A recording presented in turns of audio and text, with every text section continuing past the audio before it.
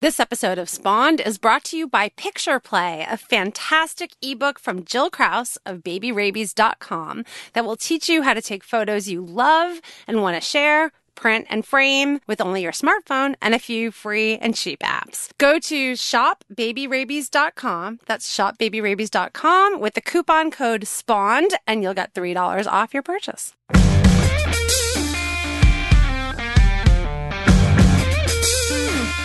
Hello and welcome to Spawned, a common sense and hopefully fun discussion on parenting and parenting culture. Hey, I'm Kristen Chase. And I'm Liz Gumbiner. We're the co-founders of CoolMomPics.com. And on today's episode of Spawned, we are talking about Activism 101, how to get involved with issues you care about when you don't necessarily see yourself as an activist. I'm raising my hand. I'm excited about this conversation. I know it's going to be good, also because we have an awesome guest. And as always, we'll close out our show with cool picks of the week. So, awesome guest, Kristen, am I right? Awesome. She's awesome. Oh my gosh. I feel like we've known Elisa forever. Well, I think we kind of have, at least in blogging years, Liz, because it's true. She was probably best known as the co-founder and COO of the pioneering global women's media company BlogHer. Who does not know BlogHer? I know. That's how we all go back. Everybody and in knows fact, BlogHer. We just had Catherine Connors on our show last week, and we first met at BlogHer. So it's all coming together. It's true. So Elisa Camahort Page is now focused on writing, speaking, consulting with entrepreneurs, thought leaders, organizations. She's doing all kinds of awesome stuff with her COO expertise. But what's really interesting is she's also a badass online activist,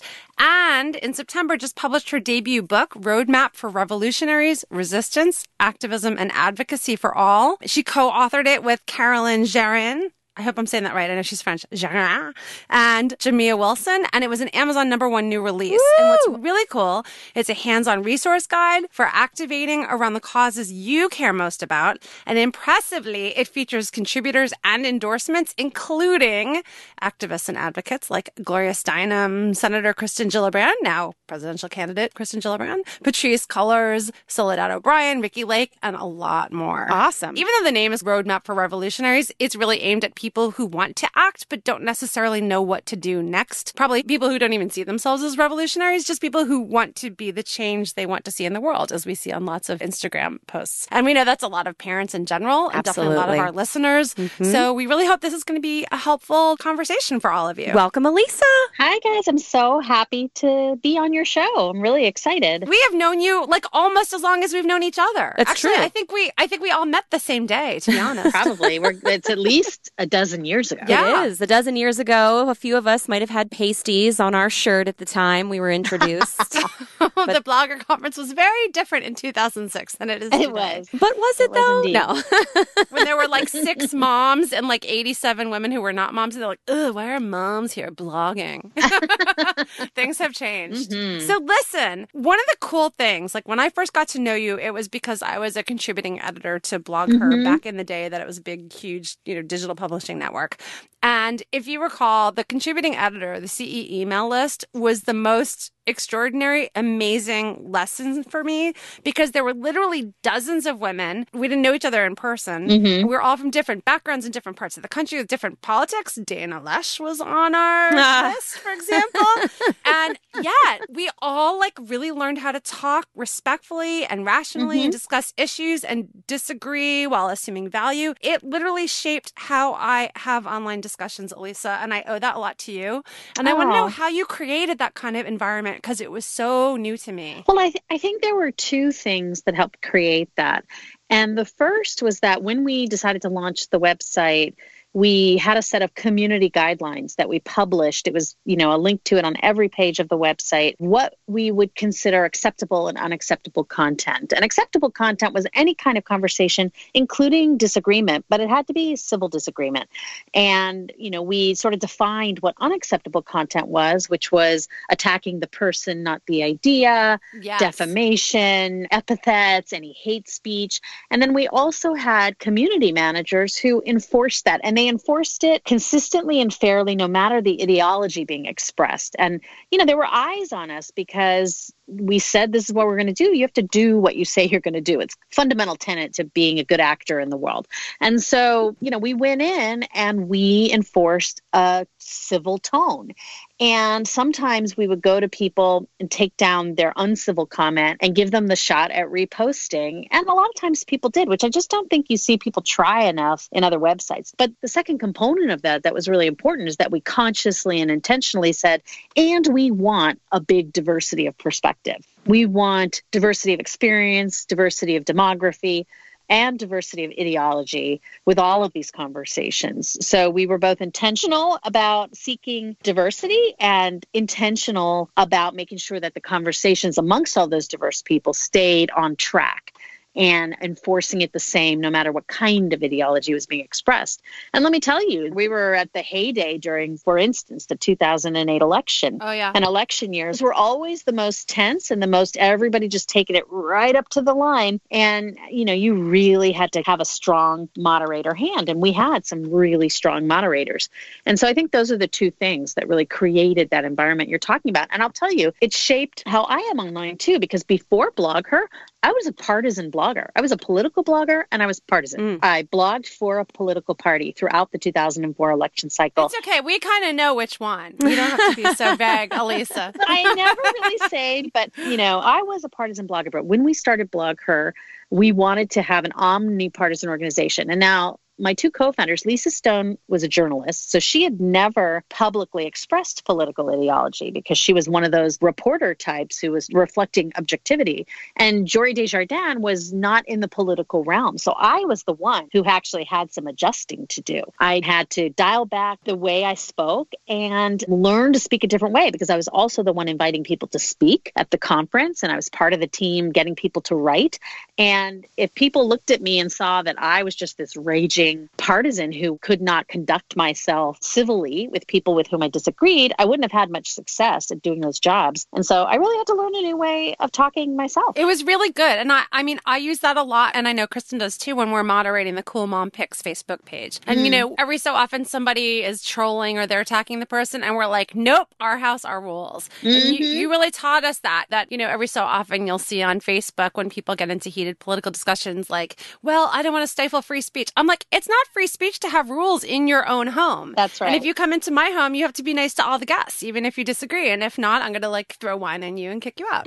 So when we have people come onto Facebook, and it's very rare, it really is very rare, but often we give them the benefit of the doubt first. And we'll try, instead of saying look, jerk or whatever, we'll say, well, another way of looking at it, or we'll say, maybe you can talk to us more about your point of view instead of attacking the person. And what? 9 times out of 10, they come back and apologize and restate their view because it's like they're not used to being accountable, maybe. Yeah. And when they realize there's actual people, sometimes we forget there's people behind those avatars. They go, oh God, maybe I hurt somebody. And I think most of us, or maybe it's just we have an awesome community on Cool Mom Picks. Even if we disagree, nobody wants to be hurtful. But you have an awesome community on Cool Mom Picks because you've created the tone. You've set the tone. Don't leave yourself out of that equation. One of my favorite people on the web is Anil Dash, and he basically has this quote that says, if your website is full of assholes, it's your fault.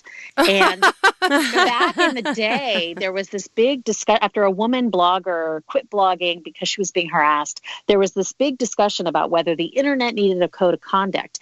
And very nicely, some really big internet bigwigs pointed to BlogHer's community guidelines, and said, oh, that's a model. That should be a code of conduct. And we, in fact, publicly stated, we don't want our code to be a code for everybody. We don't think the internet needs a single code, but every person who owns a website, they have the responsibility to say what's appropriate in their house. So you set the tone. That's why you get people who are willing, if they're not willing to play by those rules, they don't come back and you're better off for it. That's a good life lesson. And I think that's a good way to set the tone for this discussion because I think activism and being a revolutionary isn't about being contentious necessarily or, angry or feisty or getting in fights on the internet. And I think that's what a lot of people perceive. And so they back away from the idea of activism because they think it's confrontational necessarily. I spend very little time arguing with people. If I can tell someone wants to have civil, respectful disagreement, I'm in. You can tell. You can tell when someone isn't listening, wants to name call, is a troll. And then I'm just like, bye-bye. That is not a useful use of my time. It's not productive. It doesn't make me feel good. And it doesn't change anything. So I am out of there. I am a free user of the block function on all social media networks. Yes. I feel like I lose nothing from living in a bubble where people are nice to each other, even if they disagree. Like, that's fine. I'm good with that bubble. I'm a little petty though. So on Twitter, I like to use the mute button because I like to imagine that person screaming at me and how much it must drive them crazy to get no rise out of me. So much of this just sounds like parenting. Are we just parenting our Facebook fans and Twitter followers? Like Sorry, can't hear you. It's like, do we block our kids or do we mute them? Yeah, right? Can't hear you, can't hear you. Okay, so let's talk about the word activism. We know that lots of women want to get involved right now, especially as we become moms. You know, that was the impetus for me to get more involved, was when I became a mother. And it's become very personal. But I'm wondering if we have to call it activism. And you had spoken about it. Liz just spoke about the word activism and everything that it brings. Have you noticed in your talking and writing and researching if that word is scary to some people, if there's something else we can call it to bring more women to the dark side or the light, I suppose you could say? Well, the title of our book was meant to talk about a spectrum of behavior. And I think people find the word resistance and revolutionary scarier. Activism is a little less scary. And then advocacy is, I think, the least scary. And it's okay to think of it that you're just advocating for something. But a point we really try to make in the book is this is not just about politics and government. That's a big thing. But there are other institutions that have so much impact on your daily lives and have policies and practices that are worth you looking into and seeing if they can be made more fair, better. For people who work a regular job, they spend more hours going to work, being at work, coming home from work, thinking about work than anything else. And for kids, they spend more time going to school, being in school, coming back from school, doing homework. Like, those are institutions that have this major impact on you. And they also have policies and practices that sometimes could use a little updating, making them more fair and more just. And so the book actually is not just about government. And the government it talks about is almost entirely local, city, county, state, so it's very much about finding something that's really in your everyday life, right where you live, right in your community. When you're talking about the schools, when you're talking about your city and your county, your neighbors are the ones making decisions and making policy. You can be one of those people. It's just regular people. It's just your neighbors. I think that's really good. The way we talk about it, I mean, even on Cool Mom Picks, we've never been a political site, but we're values-based, and we've always been values-based. And I think when you think about your values and the issues you care about, and that might be online bullying, that might be, environmental concerns, it might be animal shelters, like there's all kinds of things people may care about. And the second you use the word politics or revolutionary, like you're saying, I think people get nervous about it. But like, we all have something we care about that we can help fix. Right. And that's what I like about the book. You've got this really smart 5-step approach: triage, join, contribute, plan, and track. Yep. Can you just kind of give us the overview of the 5-step approach so people understand what to find in the book and how simple this is? What I usually start out by saying is I'm upset about 25 different things every day. Lately, it's like every hour. Yeah. You know what? I tweeted this the other night. Sage, my daughter, who's 11, comes in. She knows that 9 o'clock belongs to me and Rachel Maddow. And she walks in and she goes, "What is it tonight, Mom?" Just like that. I was like, because it's always something new every hour. But, and I can be upset about those things, but I can't be an effective advocate or activist for 25 different things all the time. So my number one step is to triage and really boil it down. What are the 1, 2, maybe 3 issues that you are most passionate about, deserve most of your attention and energy, deserve your ongoing research and looking at how you can help and doing more? I'm not saying you don't react when there's an urgent situation. Hey, when there's a vote about, let's say, net neutrality, the next day in the Senate, yes, call your senator. When there's something happening right then, okay, fine. But pick a couple of things that you're really going to look to have long-term impact on, and pick issues that are really ride or die for you, that you're going to care about it 2 years from now, and you're going to care about 5 years from now. You're going to care about it even when, let's say, you don't like the current administration. Well, even when they're gone, pick the issues you're still going to care about, and you're going to feel really emotionally connected to. And maybe you've discovered new issues you didn't know you were emotionally connected to. Like, I never really thought so much about being a first-generation American until this administration, perhaps. But now I'm like, My story, my family's story of immigration to America is something I think a lot about and I care a lot about. And I think moving forward, that's going to be something I devote time and energy to. But it can't be 25 things. You got to narrow it down. I also like that you point out that it shouldn't like hinge on any particular person in office or any administration. Sometimes that can wake you up. Yeah, exactly. And I think actually that's what's happened in the last 2 years is that when government functions at its best, we really don't think about it. And we should think about it more often. But you really don't until things are falling apart. And then that's when everybody thinks about it. So one of the things I like about this book is it really kind of gets you thinking about this isn't just stuff to do during an election year or stuff to do when you don't like the direction of the government, but that these issues always need people. And, thank goodness for those people who dedicated their time to it. So talk about the idea of like joining followed by contributing. When you talk about contribute, are you talking about money? Well, that's a good question. So joining is look who's doing the work. And like you said, who are the people who've been doing the work before now, during now, they're going to be doing it from now. Organizations with great informational resources, organizations on the ground. Like during this whole immigration issue, I found out about RAICES, RAICES, an organization in Texas. Yeah, I never had heard of them. A couple of years ago, and by the way, pre-Donald Trump, I saw a documentary and read a book about mass incarceration, and I got really activated about it. And I went and found a couple of organizations that are really focused on helping people after they come out of prison.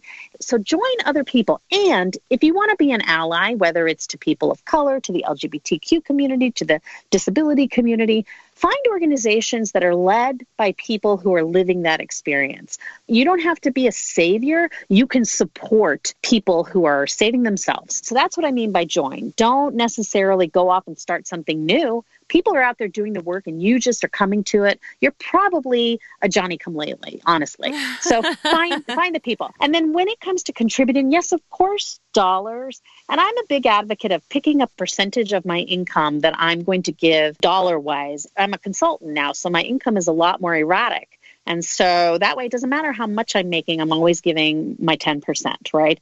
But think about all the other things you can contribute. You can contribute your time. You can contribute your skills. A lot of nonprofits and other kinds of organizations, they need people to help them with their books, or they need marketing help. Or if you're not the one who's going to sit there and do an Occupy sit-in, maybe the people who are doing that need food delivered to them or need kids babysat. There are ways that you can contribute to people who are doing work that maybe isn't your speed. And also just go look at some of these organizations. Almost every single nonprofit or other kind of organization has a page where they say, what do we need? And like, if you're like us and have a technology graveyard in some room of your house. Get out of my house, Elisa. She's using the FaceTime glitch to spy on you. She's taking your home, Kristen. But probably they could use your old phones or your old laptops or whatever. Organizations like that are always on the lookout for way more than money. So contribute what you have to contribute. And by the way, if you have a social media platform and you've spent time and energy building your influence in those areas, then using that platform is an asset of yours. It's something you have to contribute. I don't believe in dismissing social media activism. I don't believe in having disdain for what people call slacktivism. Social media has contributed. It's never the only thing that contributes, but it has contributed to major changes in our society. I am like applauding you. I'm so glad to hear you say this. Absolutely. If you're going to get involved with the cause, there's no minimum required to get you involved. There's no like ante. And if you're not up to that, you can't do anything. Like if all you do is amplify people whose voices need to be heard, or, once a week you use your platform that you normally talk about brands, but this time you're going to like talk about a nonprofit you care about. Like, I think that's a value. Totally. And I hate when people are discouraged from doing stuff because they're quote unquote not doing enough. I'm like, what is it ever enough? Like do something. I think we've done way more in the age of social media. I think people have been much more active thanks to social media. And by the way, if you know social media well, or even moderately well, that can actually be how you contribute. I just volunteered at a pig farm over the weekend. This is cool. I love that you're doing this. You've been sharing it on Cool Mom Pics on Instagram, and it's great. Yeah, with my son, because he's passionate about animals. And when she heard that I worked in social media, she, first of all, didn't make me scoop poop. So thanks for that. And also was asking me a lot of questions. And I was happy to contribute because that was the way that I could contribute versus, chasing around pigs, which my son was doing. So I think we have to think about it in many different ways. Sure, you can send a tweet, but if you know how to use Instagram a little better than perhaps someone at an organization who could use some help, that's a way you can contribute. I wouldn't write any of that off, and I'm glad that you say that, because there was this whole movement of like, what, you're just tweeting? Get off your butt. Yeah. And I'm like, hey, tweeting's good. It might lead people to do more. I mean, you never know who's clicking. You never know. If one person clicks that link, you never know if that's a journalist or someone with some influence or somebody some money to burn, or you just don't know who you're reaching. It frustrates me, especially when I see women in particular. We've been very much socialized to get along. And I often see like, can we just not talk about politics, or can't we just like leave this aside? And people are really scared to use their feeds and quietly will direct message me or, you know, text me and say, I'm so glad you're talking about this. I can't talk about this publicly. And I always think like, why not? Yeah. Long ago, I was quoted as saying that blogging was a gateway drug to technology, that a lot of women who started out as bloggers had to teach themselves to code. Yes, and both of us. Yeah. And I also think Slacktivism is a gateway to doing other activism, because it exposes you to ideas. It exposes you to actions. It exposes you to more that you can do. You know, I've been in this game for a long time, and I believe in its power. Yeah. And Kristen, I'd like to think now of Slacktivism as us using our Slack channel to talk about activism. I know, you keep saying Slacktivism, and I'm like, Slack? Yeah, I use Slack. Okay, so let's talk a bit about how activism and your involvement in activism relates to how much you immerse yourself in the news. And Liz and I have very different approaches to this. So I actually do not keep up with the news. I'm on Twitter, and I run social media, not just for Cool Mom Picks, but for other companies. And I actually try to pay as little attention as possible, to be honest with you, because it really affects my mental health and anxiety. But I still like to consider myself to be someone who cares about issues and gets involved when I can. I think Liz is probably in a very different space when it comes to the news. I like to know what's going on. And I don't. But I have cut back because I feel the same way. Like I thought, you know, if I'm not on Twitter for 4 hours, even when I come back, the world probably hasn't fallen apart, and whatever's happened in those 4 hours, I can catch up on. Right. So yeah, like there was a period where I think it was very addictive because we're like in a crazy news cycle where everything is just 24/7 breaking news. There's no end to it. And partly that's the downside of social media.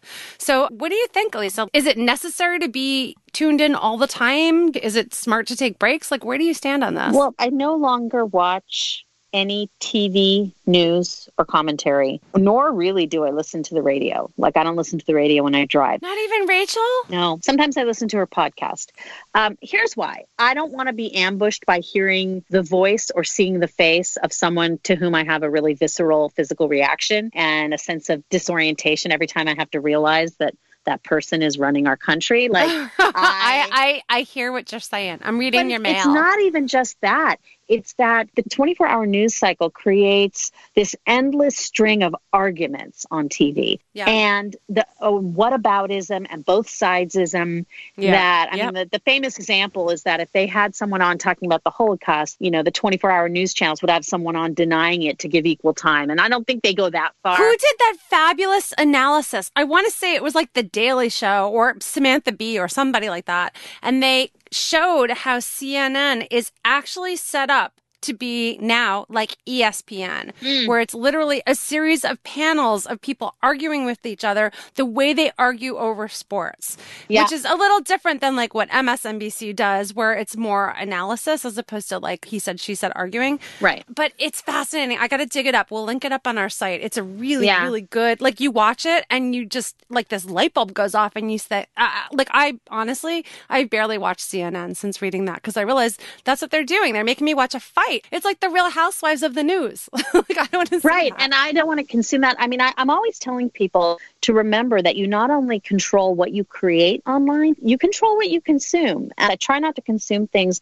that are going to really raise my blood pressure. So I read my news. I'm back to having a feed reader. What do you use? What do you use for a feed reader? Feedly is Cool. the one I've been using. And I subscribe to all the major news outlets. And I scan the headlines and, you know, I drop in and dig in. I mean, I'm online all day. So I definitely see what's happening on Twitter and Facebook. And that does act as a guidepost to me sometimes about what I need to pay attention to. But then also a few times a day, I look at my feed reader just to see what else is happening. But I simply cannot listen or see that kind of constantly on red alert, argumentative. Most of it isn't news, it's opinion. Most of it is just riffing because they don't really have anything new to say. Plus, do you notice now it'll say breaking news all the time, even if it's something that happened like the day before? I'm like, that's not breaking. Like, I'll see breaking news and I'm like, what? And I turn on the volume and it's like, oh, this happened last night. It's not even breaking anymore.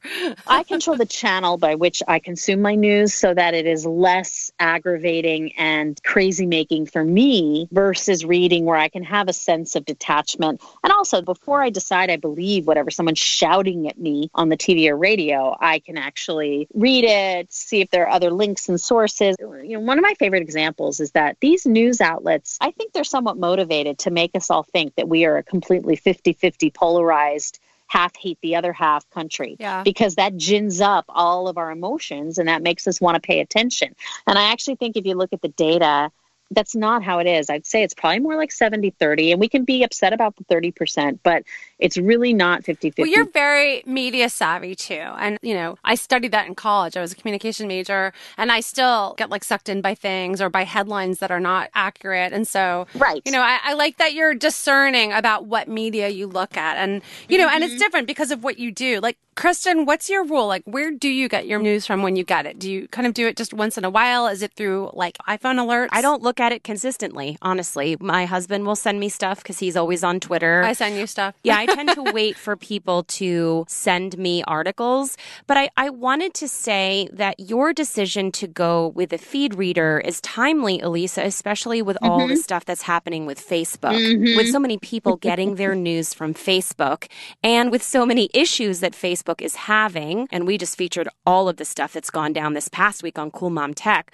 I think it's so wise because not only are you avoiding the shouting, you're also avoiding the misinformation, and you're avoiding someone else choosing what you're going to be seeing. You're the one now who is controlling what you're consuming when you're using a feed reader. And I think that more people are probably going to be going that direction, and I certainly hope they are. And that includes me because I work in social. I'm on it all the time, and it's hard to not get my news just from Facebook because I'm on it so much. And I think it's wise to look at other ways for us to consume it and to control it. I think that's great. I have a very well curated Twitter feed now of a variety of voices and perspectives and party lines and geographic interests.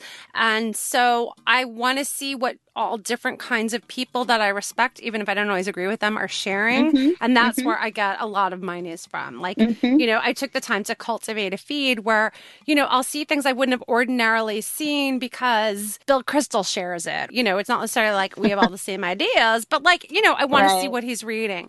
And so I find that more helpful. And then as far as the news, I try to stick with the analysts I like, as opposed to the yelling at each other ESPN type panels. Like you, Elisa, I used to watch stuff 24/7. I can't anymore.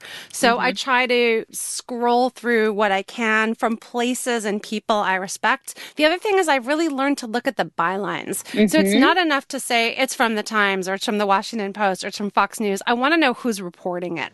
Because now I'm wonky enough that I know there's a difference between the perspectives of different reporters at BuzzFeed News or different reporters at the Washington Post. They're going to have different perspective, different beats, even different access journalism type interests with the White House. So I get super wonky on that, but it's also enabled me not to have to be on TV all the time. And I think just kind of TV, especially during the day, worst possible source of news. There's a lot of blending of what is news and what is opinion, especially when you're looking at headlines or feeds or Facebook or Twitter. I'm very circumspect now about sharing. And like you, I've cultivated a feed of people I feel comfortable sharing. But I do think that it's designed almost to confuse us and loosen our grip on the difference between fact and opinion. And I just really try not to fall into that trap. I want the facts so I can have my opinion. That's really smart. And I think this is a tough thing for women in particular, but parents especially. We just have a lot to juggle, and we don't all have the time to just be on social media and to read every byline and know who Maggie Haberman is and know how she writes. And, that's really, really wonky stuff. I enjoy that. I'm kind of a data nerd in that way, so I like that.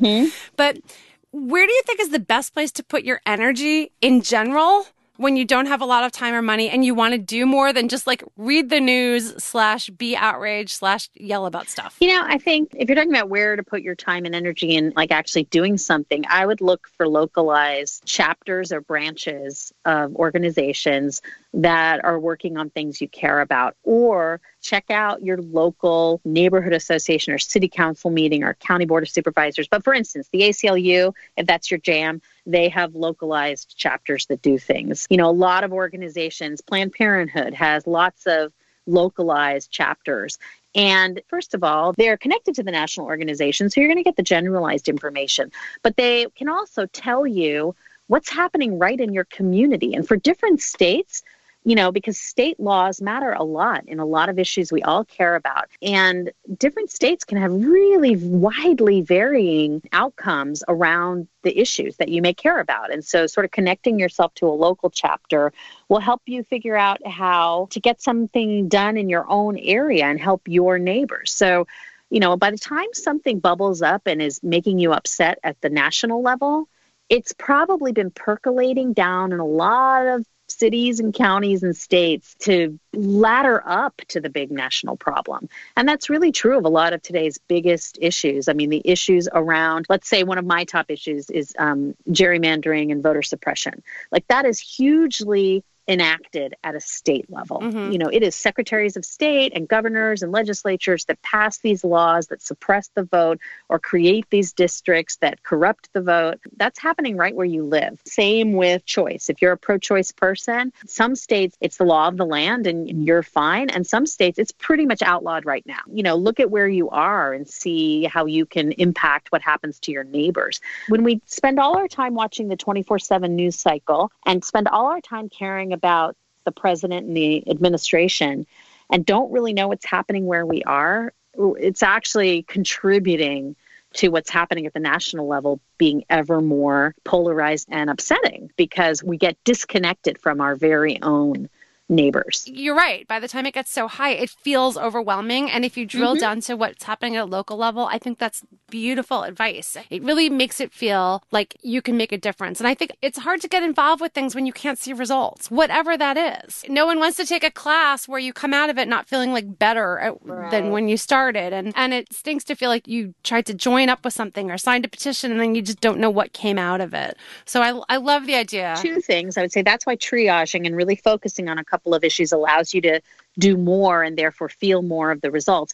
But also, one of my last steps I always tell people is really stay on top of, if you've activated around something local and in your community, like stay on top of what happens and track the wins. And this ladders up to nationally as well.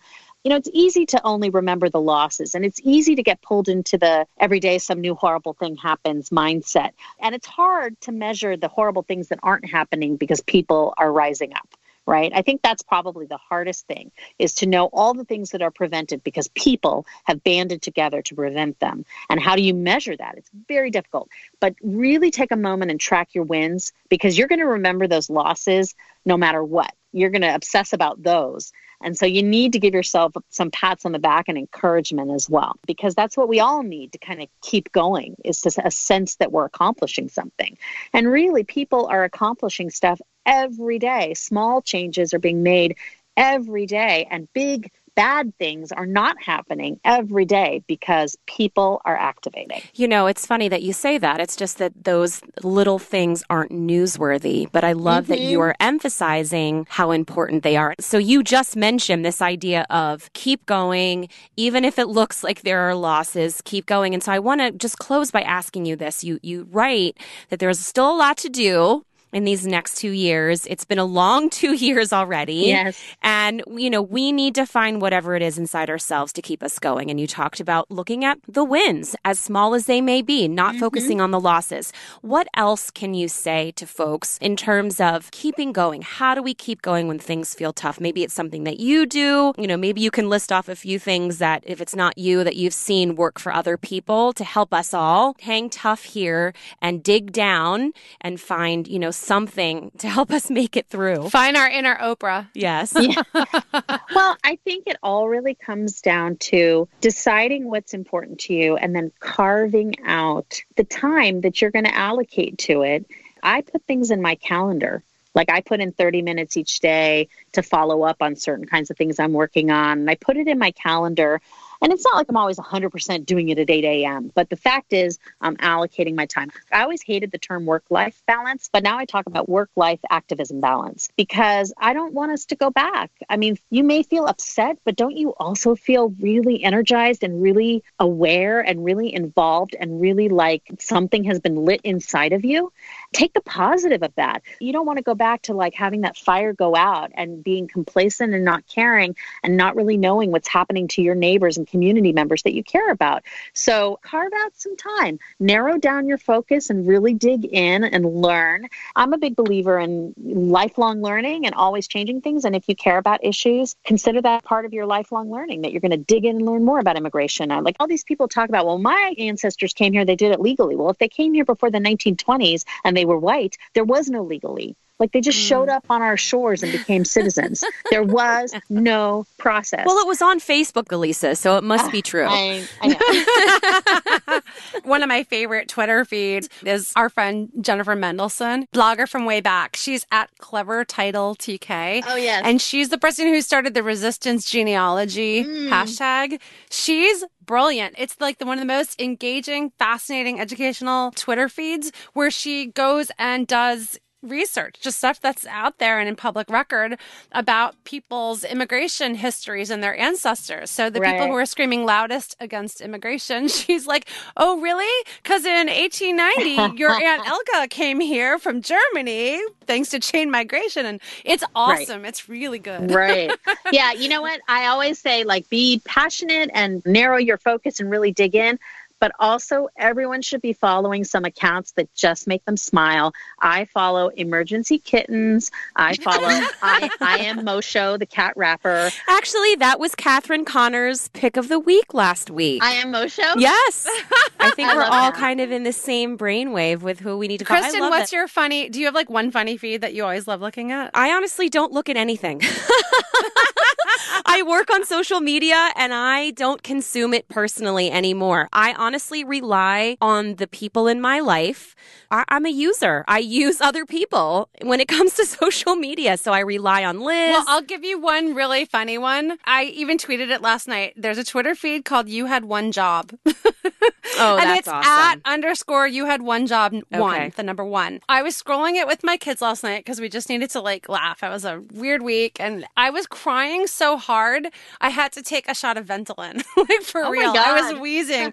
I was laughing so hard. It's like, you know, like the signs that are misspelled and my God. tiles that are misplaced. Like it's nothing you probably haven't seen before, but it's just really, That's awesome. really funny. I also like Racist Dog Whistle. Racist dog whistle. So he just retweets, or he or she retweets something that's just subtly racist, and it's just a picture of a dog as the profile picture, and then the comment is ruff, ruff, ruff, ruff, ruff, and it's just the racist dog whistle, and it's kind of serious, but it also makes me laugh. I was going to say, that says a lot about you, Elisa. That's your like just for fun feed. Oh my God. All right. Well, now I have folks that I need to follow. So first of all, let's just say it's lovely speaking with you. You're going to stick around for Cool Picks of the Week, right? Uh-huh. Yep. Your book, Roadmap for Revolutionaries, Resistance, Activism, and Advocacy for All, is available at Amazon.com, your local bookstore. If not, you can certainly go there and ask them to get it. But we want to know, how can folks find you? Do you have things coming up that people can see you? What's the best way for people to keep up with you? Yeah, so my website is elisacp.com, and that's where all my speaking appearances are in media. And then, I'm Elisa C on Twitter. Most of my posts on Facebook are public, and I'm Elisa CP on Instagram. Good consistent branding, Elisa. Camera page. That's awesome. you. And of course, the book is Roadmap for Revolutionaries, which is at, conveniently, roadmapforrevolutionaries.com. And we'll be back with Cool Picks of the Week right after this. So, Liz, I know that you have been using Jill's new ebook, Picture Play, to take better photos. It is so good. I know. I've been using it, too. Have you seen my photos on Instagram? Yes. They're, like, getting better. Yes. And for those of you who don't know Jill Krause, first of all, what's wrong with you? She's amazing. She's the author of babyrabies.com. She is taking her family on this, like, whirlwind, Lost in America RV tour of the country. She's, like, doing super cool things that she shares on social media. But she also happens to be an incredible writer writer and photographer. And she put together this brilliant, it's like 100-page ebook. It's really good. Yeah, I mean, and what I love is that you get these ebooks and you're like, okay, well, now I've got to get a fancy camera. Now I've got to get all this equipment. And no, that's not the case. Nope. If you have a smartphone, you can do this stuff too. All of her tips and tricks and techniques can be applied to any camera.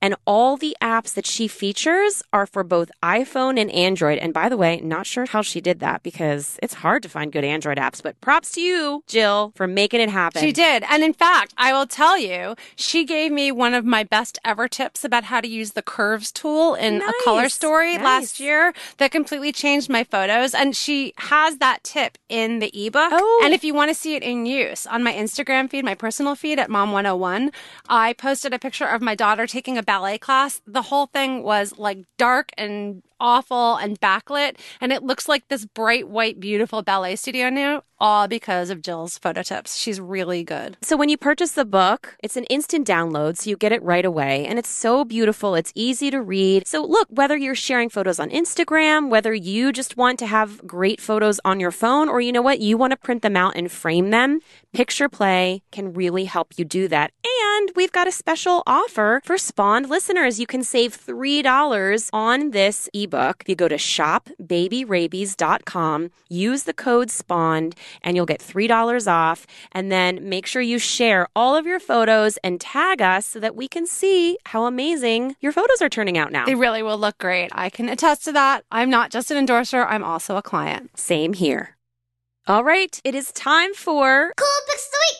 Cool Picks of the Week! And Elisa, you are our guest. You get to go first. Oh, awesome. So the thing that I'm going to pick is my air fryer because it's the one kitchen appliance I've ever gotten that I actually use I use it more than once a week, people.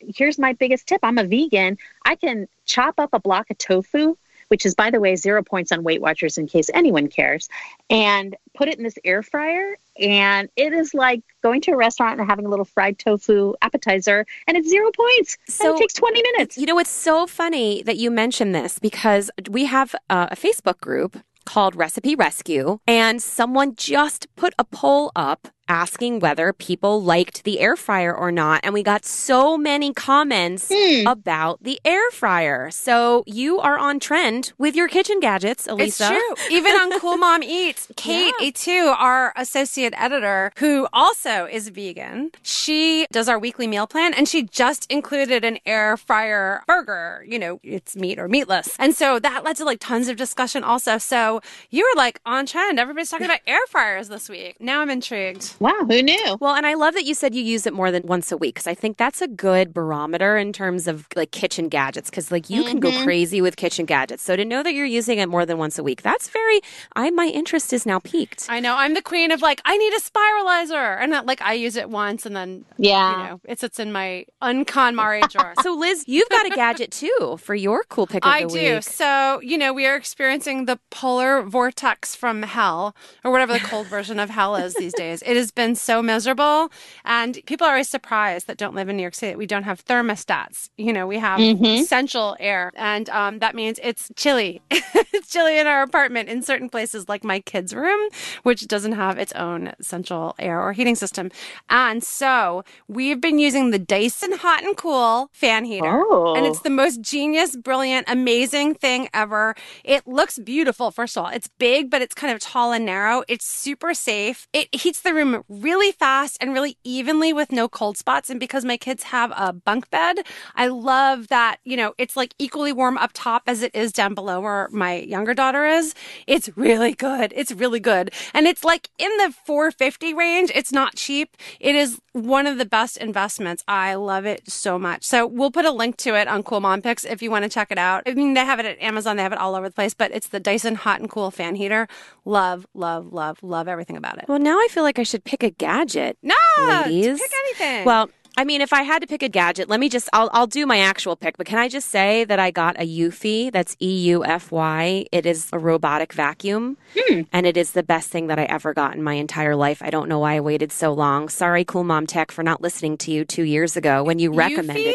Yeah, it's a Eufy. It's EUFY. It's, along with the Roombas and all the other ones out there. Yeah. It had a super high rating on Consumer Reports, and I have 3 dogs and 4 children. I have like 7 living beings that make messes. Should I count my husband in that? 8. I don't make messes, so I don't count for that. I'm looking at it right now. It's awesome. Like, Eufy. It sounds short for euphemism. I was like, Eufy. We call her Rosie. Anyway, that's my gadget. I don't know why I didn't get it sooner. It's so great. It makes me very happy in my life. But my actual pick is the Heavyweight podcast. Do either of you listen to Heavyweight with Jonathan Goldstein? No. Okay. It is lovely. So I've been on a real crime podcast kick. Like when you start dreaming about, cutting holes in pipes in a prison to escape, you're like, maybe I need to listen to lighter things, just like you have the fun people in your Twitter feed. So what this is, it's very heartwarming. And what he does is he goes back to moments in people's lives when things changed. And that could be, in a recent episode, a woman was trying to figure out why these girls who had been bullying her came to her door one day. She never answered the door. She never knew what happened. She never knew why.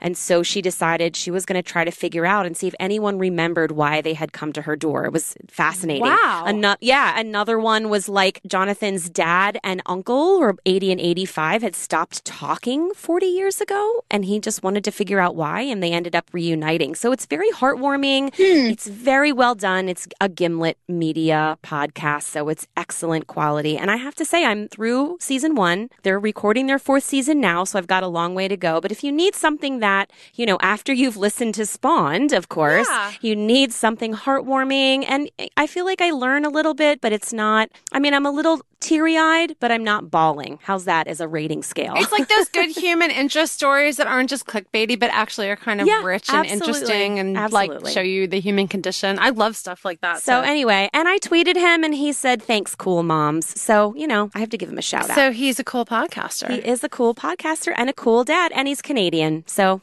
you got to love that. Oh, so he's nice too. He's nice too. And of course, we will link all of these wonderful things up, the air fryer and the podcast and the Eufy and the Dyson, all up on our podcast page, along with Elisa's book and anything else that we talked about on our show. Well, that's it. That was a great episode. Wow, I'm like really motivated to kind of hone my news sources and get involved. That was good. I like when I learn stuff from our guests. Yes. And hey, we hope you learned a lot too. So thank you so much for joining us for this episode of Spawned, and huge thanks to our engineer, John Bowen. And we love hearing from you. I know, Liz, we can't be broken records forever with this, but we're going to, because we love getting your emails and your tweets and your Facebook comments. We're not just saying it because it's part of our script. We actually really do like getting them. No, we really do. Like when we get an email, we're like, oh, look, this person had this really nice thing to and say. Here's what happens. I check the emails, and I send them to Liz, and then Liz responds, or sometimes I do. We actually email you back. So if you want to drop us an email, you can. You can. We'll write you back. And some people are even like, oh my gosh, I can't believe you wrote me back. And we're like, what? We say every week that we really do write you back. We were not lying. We don't have assistants. We don't have our kids write back for us. So if you email spawned@coolmompicks.com, or you tweet us using the hashtag SpawnShow, or comment on Facebook, we will comment back or email you back or tweet you back, because that's just how we are. But of course, you can leave us a 5-star review on iTunes and subscribe to our podcast. In fact, go ahead, do it right now while you're listening to us, and be sure to download or save our episodes. And you know what, Liz? A friend of mine, she downloads all of her episodes, not because she's trying to help out the podcaster, which is nice. It's nice that you do that. But she likes to make sure she will always be able to access them. Isn't that nice? Yes, that's what I do, because I want to listen on the subway, and sometimes not so good Wi-Fi. New York City MTA. So yeah, if I have it downloaded, then I can keep going with Spawned or Bagman or Heavyweight or whatever I'm listening to that day. Well, thanks for listening to Spawned. This is Kristen. And this is Liz. Have a great day. Bye.